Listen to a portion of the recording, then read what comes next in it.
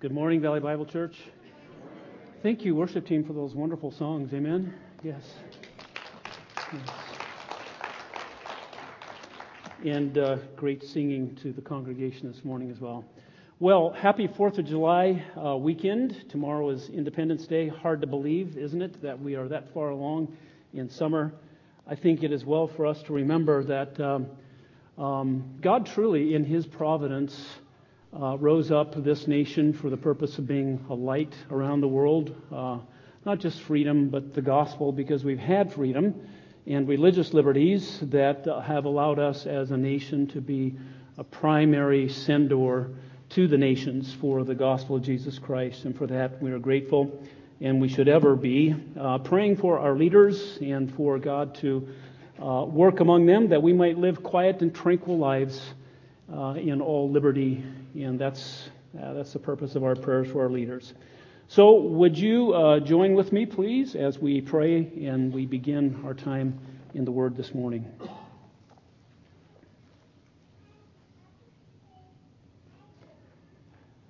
Father, we give thanks to you with all of our heart. We bow down toward your holy temple. We give thanks to your name for your loving kindness and your truth, where you have magnified your word according to all your name. We called to you and you answered to us. You strengthened our souls. You are the King of the earth and the King of the heavens. And we give you thanks, O Lord, when you hear the words of our mouth and they sing of the ways of the Lord, for great is the glory of the Lord. For through you, O Lord, you are exalted, and you regard the lowly, but the haughty you know from afar. Therefore we humble ourselves before you this day, and we come and present ourselves to you as we have sung. We present our hands, our feet, our voices, our bodies redeemed for your glory. We present them as holy sacrifices acceptable to you, because we have been washed and sanctified and justified.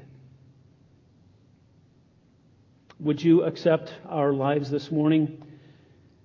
And if there is anything in our lives that needs correction, reproof, pray that your Spirit would bring it to mind, that we might confess it and acknowledge it, and in the very moment receive pardon and assurance of pardon through Christ our Savior.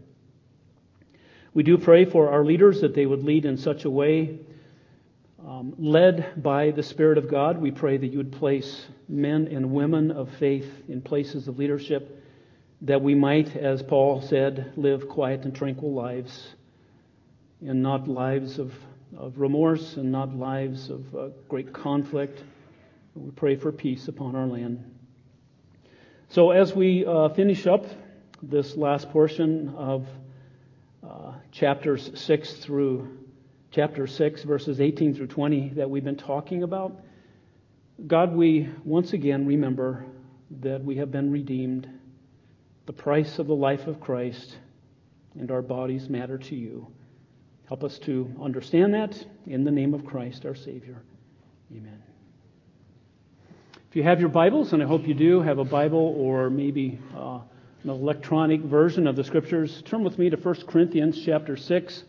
We have been in verses 12 through 18 for the last 3 weeks, and we're going to finish this morning verses 18 through 20. And so would you please stand as we give honor to the reading of God's Word? We know that God is speaking when His Word is read in the midst of the congregation.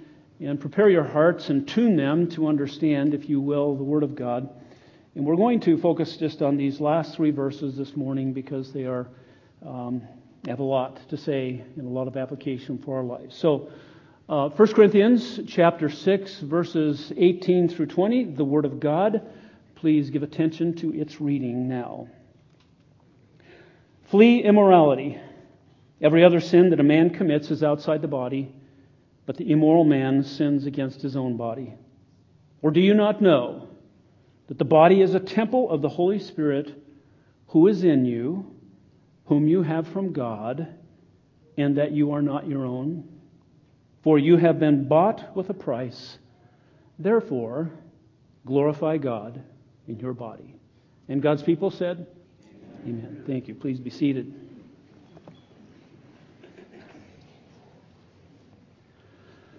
Your body is a temple of the Holy Spirit.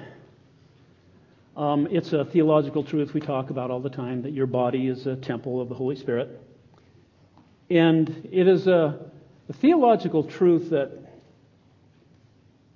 the fact that God comes and lives inside of us, making one's body a temple of the Holy Spirit of God, could perhaps be the most remarkable aspect of our redemption. I understand that God loves us, and that is remarkable in itself because I know that I'm not lovable.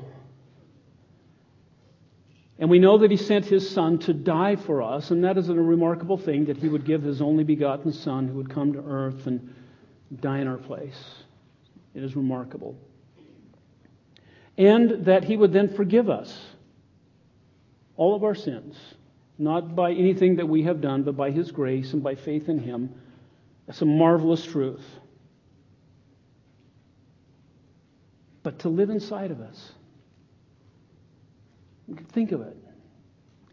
It is life transforming. At least it should be, should it not? Because it would seem that if God were going to dwell in my body, it would be after I die and I'm raised from the dead. Because then I would be loosed of the flesh. There would not be any sinful thing that dwells in my body anymore. I would be totally cleansed. But the opposite is true. When we are raised and with Him, He lives amongst us, and we will know Him once again as He was first known in the garden. But how does this happen? How can a holy God live in my flesh? I think it goes back. The more I've been studying these verses in 18 through 20, the more I see how important verse 11 is in chapter 6, where he says, "And such were some of you, but you were washed, but you were sanctified," set apart, "but you were justified in the name of the Lord Jesus Christ and in the Spirit of our God." Something had to happen to my body. Something had to happen to my soul. Something had to happen to yours in order for the Spirit of God to dwell in you. There had to be a remaking. There had to be a washing, a sanctifying, a cleansing, a redemption. There had to be the justification so that Christ could live in me based upon His righteousness, not my own. So this is a remarkable truth, that the Holy Spirit of God lives in us, and that means our bodies are a holy temple. We could just say amen and go home and think about that the rest of the day. We really could. But it comes back to what we've been discussing the last couple of weeks. Your body matters. Your body matters to God. We cannot bifurcate the body and the spirit, for God has brought them together in redemption. And we will one day be raised from the dead together, whole, new bodies, redeemed, new bodies. And so, your body matters to God, and that's what we've been seeing the last couple of weeks. And as we come to a close, and Paul draws this discussion about immorality to a close, we get the punchline finally. So let's look at four things.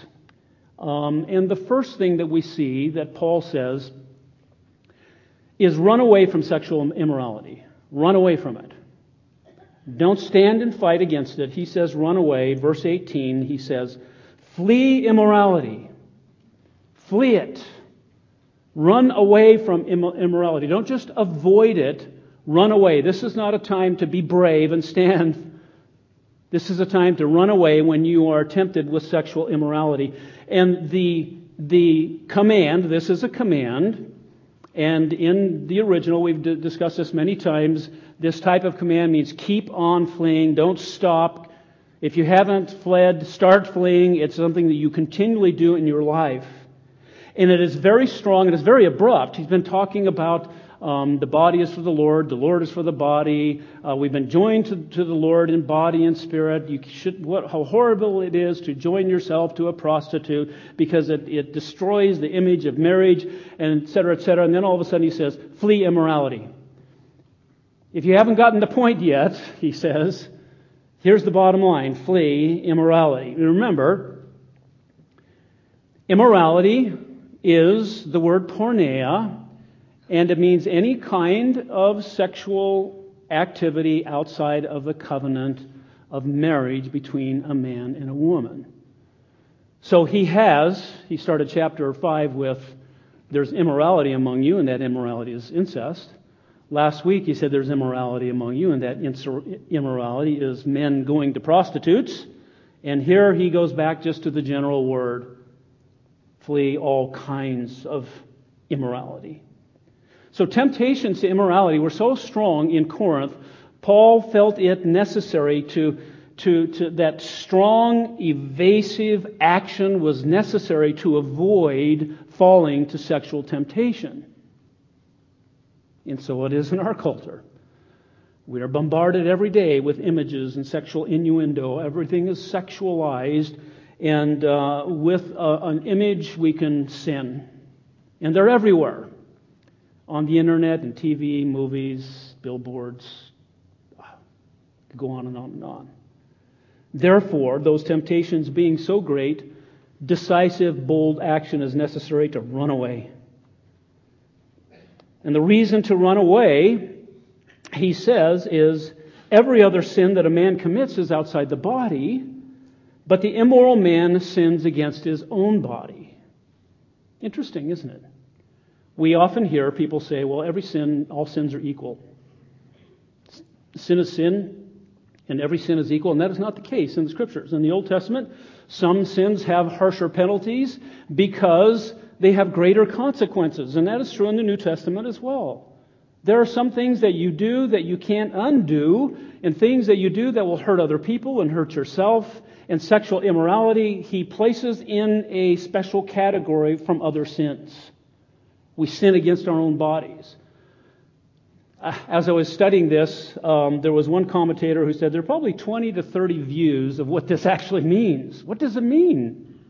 That every other sin that a man commits is outside his body, but the immoral man commits sin against his own body. We know that Jesus said this: do you not understand that everything that goes into the mouth passes in the stomach and is eliminated? They were talking about eating food that was washed that was without proper cleansing. But he said this: the things that proceed out of the mouth come from the heart, and those defile the man. For out of the heart comes evil thoughts, murders, adulteries, fornications, thefts, false witness, slanders. These are the things which defile the man. They come from within it. And so what Jesus was saying, all sin originates in the heart. That's where it starts. But when it comes out, when immorality comes out in our flesh, in our bodies, we sin against our own bodies. So there may be lots of views as to what this means, but I think in Bible interpretation, context is always king. And what has Paul been talking about? Context is king. He just said, do you not know that your bodies are members of Christ? Shall I take away the members of Christ and make them members of a prostitute? May it never be, God forbid. Or do you not know that the one who joins himself to a prostitute is one body with her? For he says the two shall become one flesh, which is what marriage is all about, which is a picture of the gospel in Christ. But the one who joins himself to the Lord is one spirit with her. So yes, when we participate in immorality, we are defacing the gospel. We are defacing marriage. We are defacing the very pure purpose of sex that God had. Marriage is a picture. Sex is a picture of marriage. Marriage is a picture of the gospel. Christ and His bride, and He is jealous for the purity of His bride. Us. He is jealous for our purity. Sexual immorality is a unique sin that involves our redeemed bodies. A body that is joined to the Lord, of which two becoming one flesh in marriage is a picture of the church being joined to Christ and His bride. That's why it is a sin against our own body. Because it was designed, that is, the sexual relationship was designed for pleasure. It was designed for procreation. And it was designed for the proclamation of marriage as a picture of the gospel. Therefore, because it is so great and so good and so central even to our redemption, sexual immorality in our own bodies is different. It is unique. Yes, there's alcoholism and drug abuse and gluttony and all sorts of things that involve our body, but he says the immoral man sins against his own body. We need to just take Paul at his word, ultimately, right? That it is a unique sin. And there are negative effects to immorality in our lives. Romans chapter 1 talks about God giving people over to degrading passions, and they reap the recompense in their own body, he said. But even for us, even for Christians, we have a godly woman in our congregation who speaks boldly and humbly about her background of promiscuity after becoming a Christian. She was promiscuous before becoming a Christian. And she speaks very openly about how it has affected even the sexual relationship in her marriage. You can't undo what you have done in the past. You can't unring that bell. Yes, you are forgiven. Yes, you are cleansed, but the memories are there. And there, I know that some of you are going, yeah, I know. Because not everyone is pure on their wedding night. And praise God for those who are, but praise God for God's cleansing for those of us who are not. Because we take what belongs to God, that purity, because we have been bought with a price, because the body is for the Lord and the body is not for immorality, and we give it to a stranger, and we defraud our future spouse. And you can't go back and undo that. It's done. And that's why I appreciate this woman who is very, she has talked to some of you younger women. Listen to her accounts, because she glories in her salvation and in the cleansing of Christ, but knows, like anyone who's lived a life of profligation before the coming to Christ, you can't undo those memories. And you can't go back and undo those things. But God, in His faithfulness, restores us. That's why He says, and such were some of you. But you were washed. But you were sanctified. But you were justified. And that's where we all stand today. The great example, I think, is probably the life of Joseph in Genesis 39. You know the story. Joseph was sold into bondage by his brothers, and he was a very talented man, and God had His hand of blessing upon him. And because of that, he was hired and was in the house of Potiphar. And it says this about Joseph. Now Joseph was handsome in form and appearance.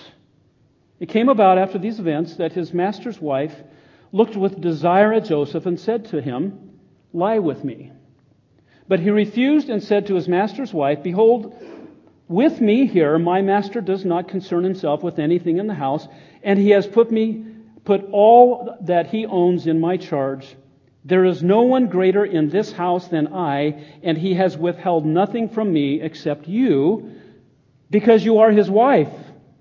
How then could I do this great evil and sin against God?" As she spoke to Joseph day after day, he did not listen to her. He did not listen to her to lie beside her or to be with her. Now it happened one day that he went into the house to do his work, and none of the men of the household was there inside. She caught him by his garment, saying, "Lie with me." And he left his garment in her hand and fled and went outside. He ran away, he fled immorality. When she saw that he had left his garment in her hand and had fled outside, she called to the men of the household and said to them, "See, he has brought in a Hebrew to us to make sport of us. He came into me to lie with me, and I screamed. She charges him with the very thing that she was guilty of. This would be, in today's parlance, sexual assault. That she assaulted him. But he fled. He did the right thing before God. And what did it get him? He was thrown in jail. But he did the right thing before God. He fled immorality. One of the problems was he was alone with this woman. It was beyond his control at that moment, but he was alone, and then this temptation was day after day after day after day. Some of you understand that. Those temptations can be day after day after day. But run away. And that's what he did. That's what Joseph did. He ran away from that woman who was seeking to trip him up. In 1 Corinthians 10, we read, I'll put it on the screen, "Therefore let him who thinks he stands take heed that he does not fall." And some of you say, "Oh, that would never happen to me. Oh, I would never do such a thing." Could happen to any one of us. Any one of us. "No temptation has overtaken you, but such as is common to man. And God is faithful, who will not allow you to be tempted beyond what you are able, but with the temptation will provide the way of escape, so that you will be able to endure it." When you are faced with a temptation, there is a window of opportunity. You know how you resize a window on your computer screen? You can resize it like this. Well, it's resizing like this. That window of opportunity for you to escape. It's getting smaller and smaller and smaller, and you better jump through that window as soon as you can. Why did he run away? Why did Joseph run away? Because he was probably tempted. He's a man, after all. And to just think that he was not tempted, that's why he ran away, because he was tempted. And so as that window of opportunity is shrinking, we all should jump through that and run away from the temptation. Notice verse 14. "Therefore, my beloved, flee from idolatry." The two are closely related. These are the only two sins in the New Testament that say that we need to just run away from them. We don't have to stand toe to toe and just duke it out. It is a spiritual battle. And we're told, resist the devil and he will flee from you. But it's well for us to run away from these sins. The story of the young man in Proverbs is another example of foolishness, of how sometimes we think that we can just stand and fight. And there's a story in Proverbs of the young man who says, "I'm just going to go by the way of the woman. You know, I'm on my way to work, but she lives over here. I'm just going to drive by her house." And he puts himself in a position of temptation. And so it says in verses 22 through 27, "Suddenly he follows her as an ox goes to the slaughter, or as one in fetters to the discipline of a fool, until an arrow pierces through his liver, as a bird hastens to the snare, so he does not know that it will cost him his life. Now therefore, my sons, listen to me and pay attention to the words of my mouth. Do not let your heart turn aside to her ways, nor stray into her paths. For many are the victims she has cast down, and numerous are all her slain. Her house is the way of Sheol, descending to the chambers of death." The Old Testament Proverbs talk about the seriousness of sexual sin. By the way, it's not only women that are temptresses, okay? It goes the other way as well. As we said last week, immorality is an equal opportunity sin for men and women. Avoid situations that place yourself in a place of temptation. Now, not everyone struggles particularly in this area. Some of you struggle with pride. Some of you struggle with materialism. Some of you struggle with drinking. Some of you struggle with eating too much. But if this is an area of your struggle, this happens to men and women alike, but men, young men, most likely, don't stay up late surfing the internet doing research. Be careful. You're always one click away from going like the ox to the slaughter. It is there. If you are dating or if you are engaged, don't be alone in your parents' basement. It's not wise. You're only asking for trouble. You're putting yourself in a place of temptation, or alone in the apartment. Yes, if you are engaged, you have to have some time alone to talk and to share life's dreams and struggles and plan for the future, but do it in a public place. Because the hormones are raging when you're young and you place yourself in a place of temptation, you will get bitten if you are not careful. Make sure that you are in a place where others can see you. That's why, by the way, we have windows on all the doors in our church building. When I first came here, there were no windows, and we changed that for this very reason, to make sure we could see into every room and know what's going on, because the human heart finds a way, doesn't it, to sin, always.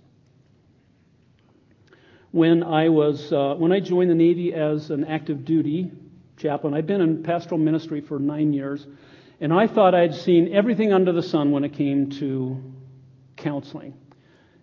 In the first 3 months as a Navy chaplain, I saw more things I just could not believe.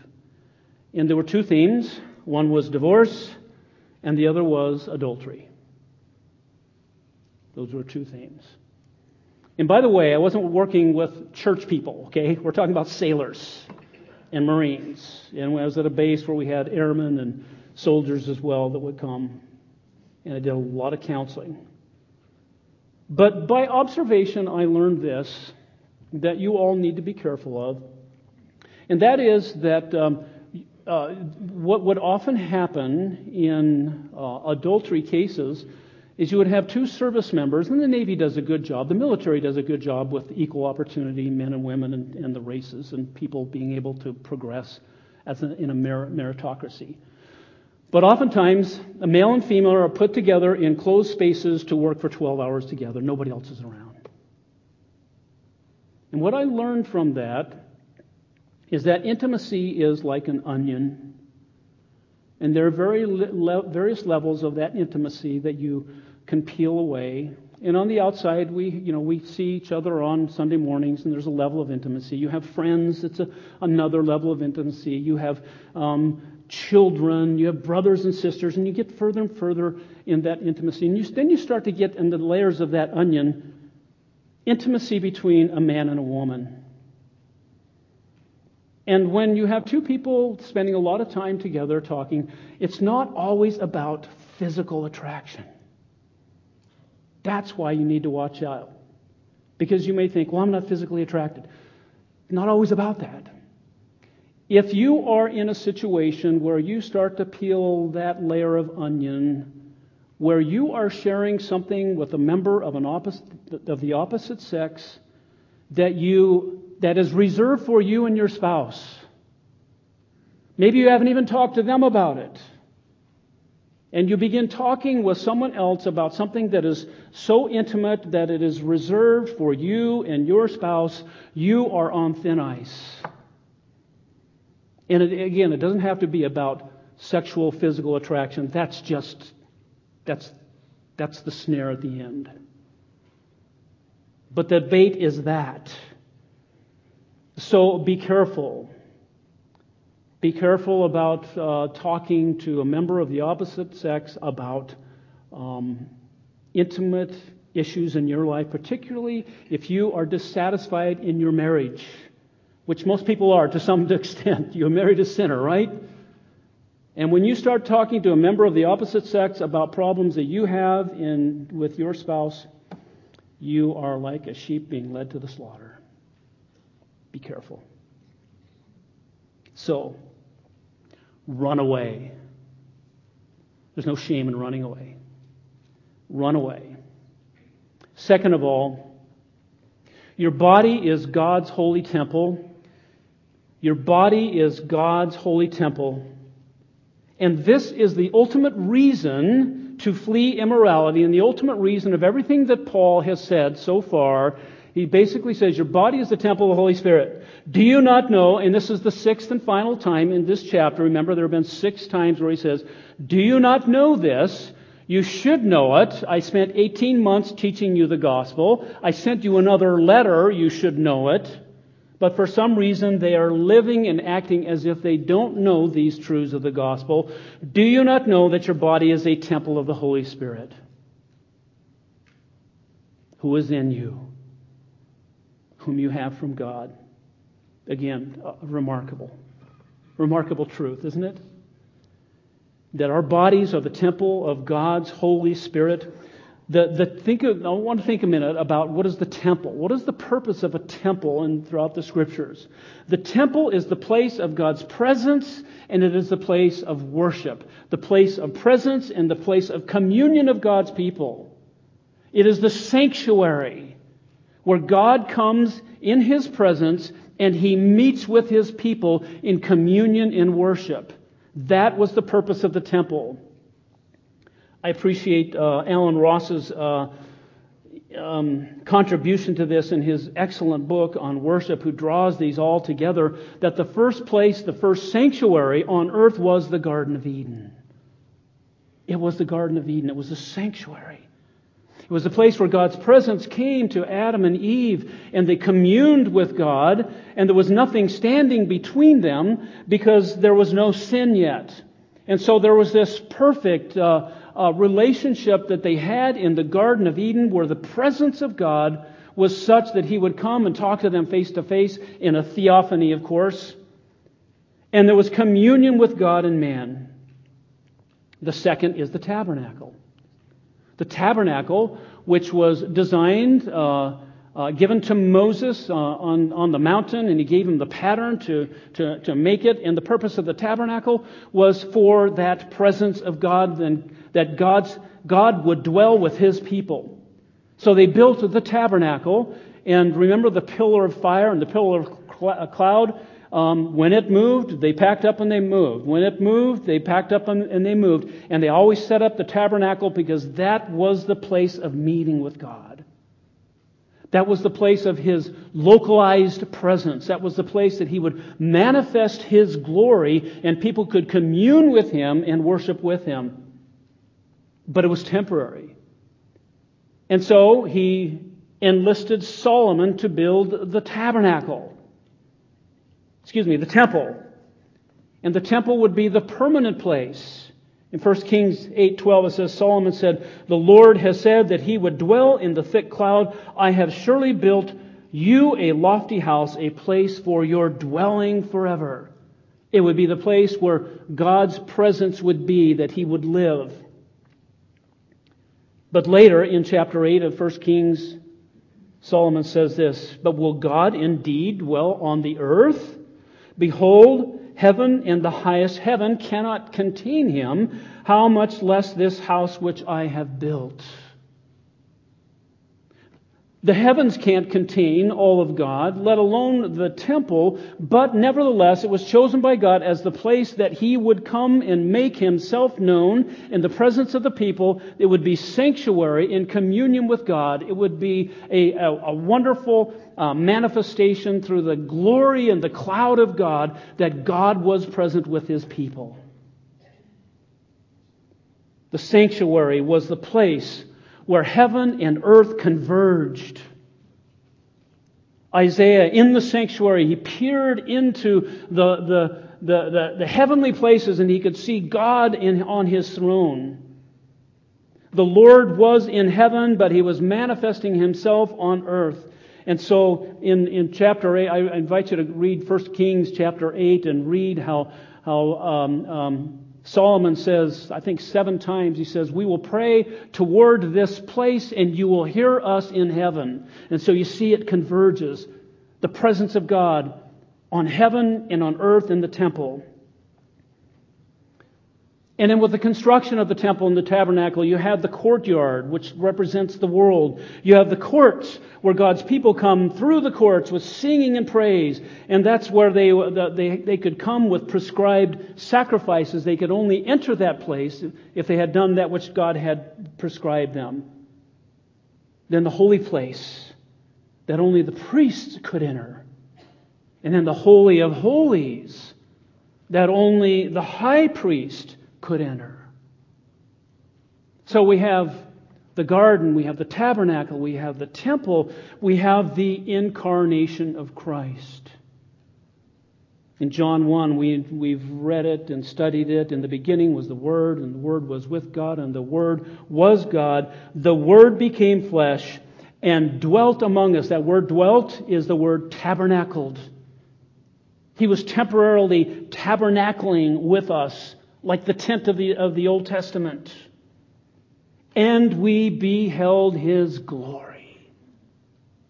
They saw the glory of God in Christ incarnate because He was the temple of God come to earth. And He said, when I go away, I will send my Spirit. And so the final temple is us. Wow. The final temple is us. Our bodies are God's holy temple. What an incredible truth. Should that not change our lives dramatically? That should be something we rehearse every morning of every day. I am the temple of your Holy Spirit, who is in me, whom I have from God, because it is all of grace. You didn't make yourself that. You didn't make yourself a temple. He made you that. It is the work of God's grace. And you hold all of that up against immorality, and you go, whoa, God forbid. The holy temple of God, the Holy Spirit of God lives in us. And so we live throughout the week in these bodies. Everywhere we go, we represent Him to our neighbors, our workmates, our friends, to strangers.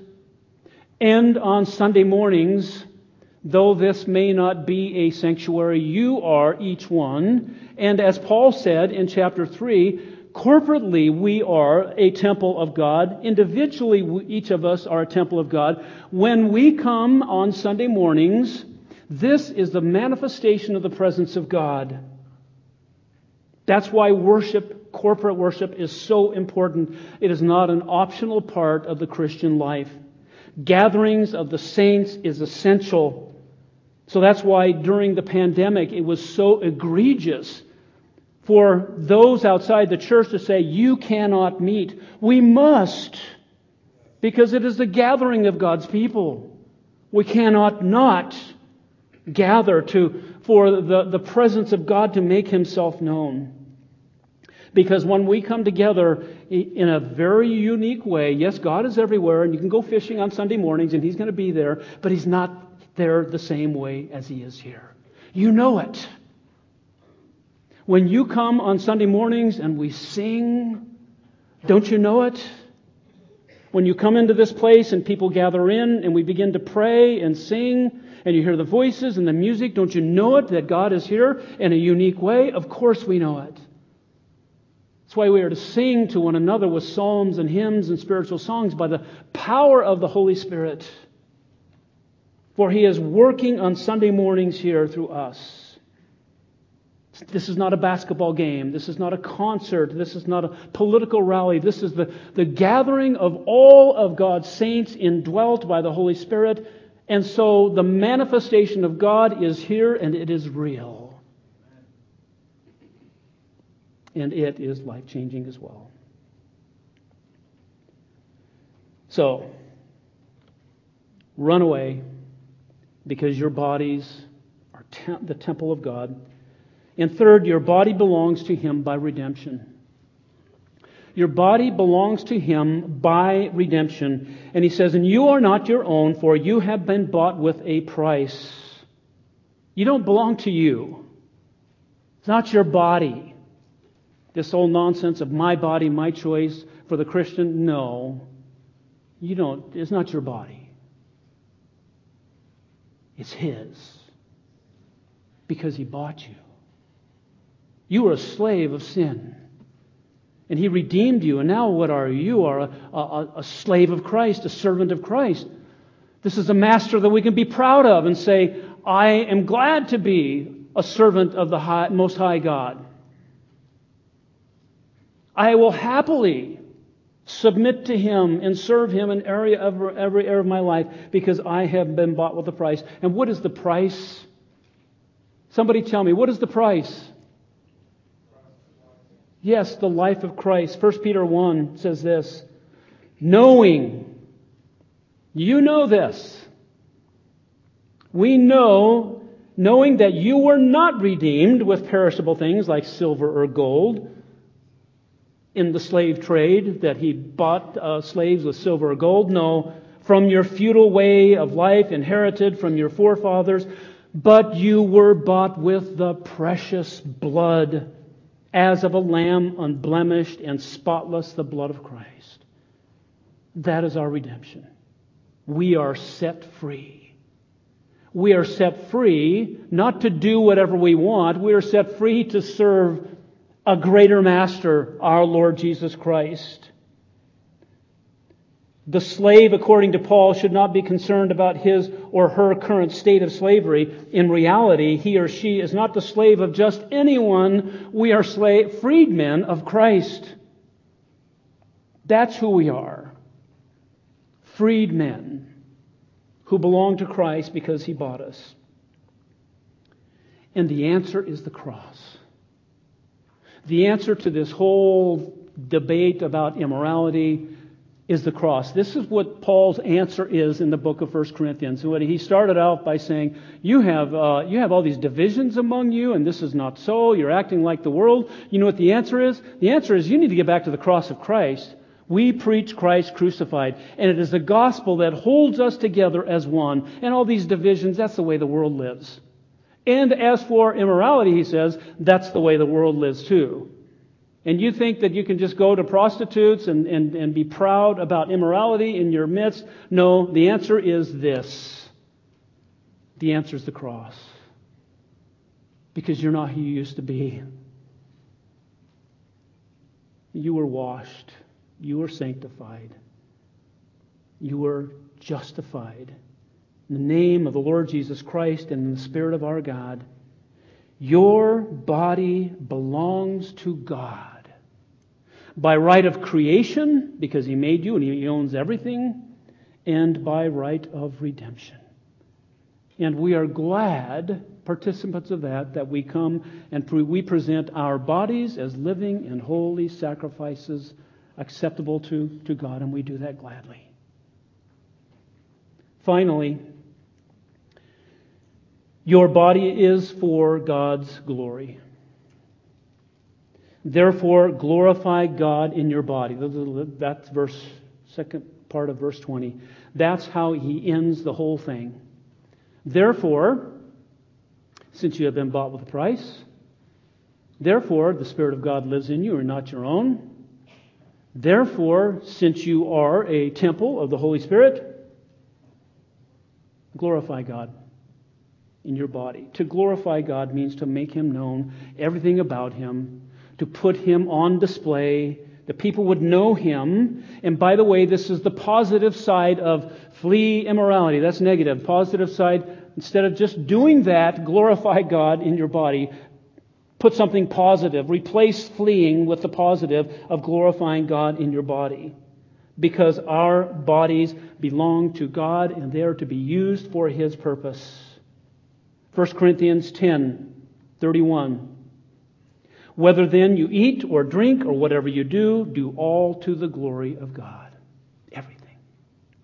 We'll get to that in chapter 10. But these verses do not appear or exist independent of one another. Paul is making a point. When it comes to sexual immorality, glorify God in your body. When it comes to idolatry, glorify God in your body. In all that you do. This is a matter of stewardship. Because it is not your body. Just like it's not your money. They're not your children. It's not your house. It's not your car. It's not your time. Everything that you have comes from Him. And everything that we do is stewardship of all that He's given to us. It is a matter of stewardship. Now, our culture worships youth and beauty, right? Right? The problem is, not everybody's beautiful and not everybody is healthy. Not everybody's young, not everybody's beautiful, but our world, our culture worships at that altar. And that sets us up for a disappointment. Because daily we are given this ideal of what our bodies should look like, and so we become dissatisfied with our bodies that God has made us to dwell in. And so you have two extremes. You worship your body, which is advocated by the world, right? And you hear people say, well, my body is a temple. That's only true of Christians, okay? So people worship their bodies, or you can neglect your body, and oftentimes people use spiritual justification to neglect their bodies because God doesn't care about the physical. God only cares about my heart. You've heard it, maybe you've even said it. It's like the old joke about the Baptist preachers who love fried chicken, right? And they're always self-deprecating about, oh, I just love fried chicken. Ha ha. Gluttony is no joke. No joke. And by the way, if people struggle with weight, I understand that. There are many reasons for obesity. And some people have physical things and that are wrong with them. Some people have inherited it from their parents. There are all sorts of things for why people struggle with their weight. But understanding that you need to struggle at some level, that your body matters to God and what you put in your mouth, whether it's food or whether it's medicine, drink, whether you eat or whether you drink, do all to the glory of God. There's overeating, and you know what? Ladies, there's undereating too. And both can deal with you not treating this body properly that God has given to you. And so there is this tension between worshiping one's body and neglecting one's body in the name of spirituality, between obsessing about your body and everything is about beauty and diet and exercise and that's all you ever do, and the other extreme is ignoring your body because God doesn't care. There's got to be some balance, right? There's got to be some right view, and that is to treat your body with the respect that it is redeemed by God. It's not your body, it belongs to Him. Can't worship my body, but I can worship God in my body. And we should, each and every one of us, take good care of our bodies. You know that I have had some interest throughout most of my life in fitness, and I've always been motivated by this passage. I've always thought that I want my heart to beat long and strong for Christ. I want to live as long as I can on this earth and serve Him, and so I'm going to take care. I'm going to run and do the things that I can. I'm not always the best at it, but that's been my motivation. And I realize that God knows the number of heartbeats in my life. He knows how many times I will breathe, and you as well. He knows how many days you will live. Still, I will be held accountable. And that's where God's sovereignty and man's responsibility just collides a little bit, okay? We are stewards of what we have been given. So, take care of yourself. Eat properly. Get proper rest. That's another one of those things. Sometimes people, it's a badge of honor that I only get 4 hours of sleep a night. Really. In the military, the old saying is, oh, you can sleep when you're dead. I don't think that's a good use of your body. Proper rest, proper exercise, proper diet, common sense, folks. Because you have been redeemed and your body matters. So, 19 through 20, these verses, they get also at the heart of the creature-creator dichotomy. We do not worship creation. We do not worship ourselves. Our culture does. We worship the Creator of all things in our bodies, with our bodies, for His glory. And once again, as we conclude this morning, the answer is the cross. The answer is the cross. Brothers and sisters, I urge you to take up the bread and the cup.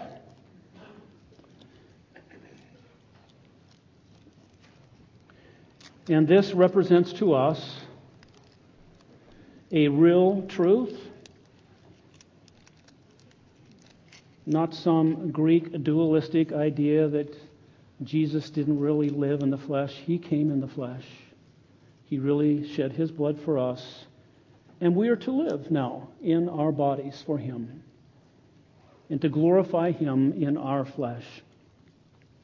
If you are a believer in Jesus Christ, I invite you to this family table. This is the place of sanctuary. We are a temple of God, and each of you who believe in Christ, we each one have the Holy Spirit dwelling in us.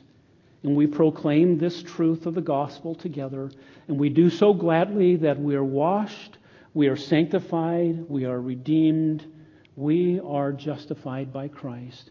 And we can do this with gladness this morning. If you are not a Christian, perhaps this is the moment that you believe. And you say, God, I am a sinner, and I turn and I repent of my sin, and I believe in redemption. I believe that Christ is your Son who died for me. Gladly, then, partake with us at this table as a brother or a sister in Christ. Father, we are grateful for the teachings of the Apostle Paul. We thank you, Father, for the sanctuaries, the temples that we have seen, the Garden of Eden, the tabernacle, the temple, Christ incarnate, and now us. And us looking forward, because we proclaim the Lord's death until he comes. And in that day he will dwell with us, his risen body and ours. And so, Father, we partake of this with gladness and thanksgiving, knowing that we have been washed and redeemed, that we are your children, and we look forward to the day when we will drink and eat new with Christ in his kingdom. In his name, amen.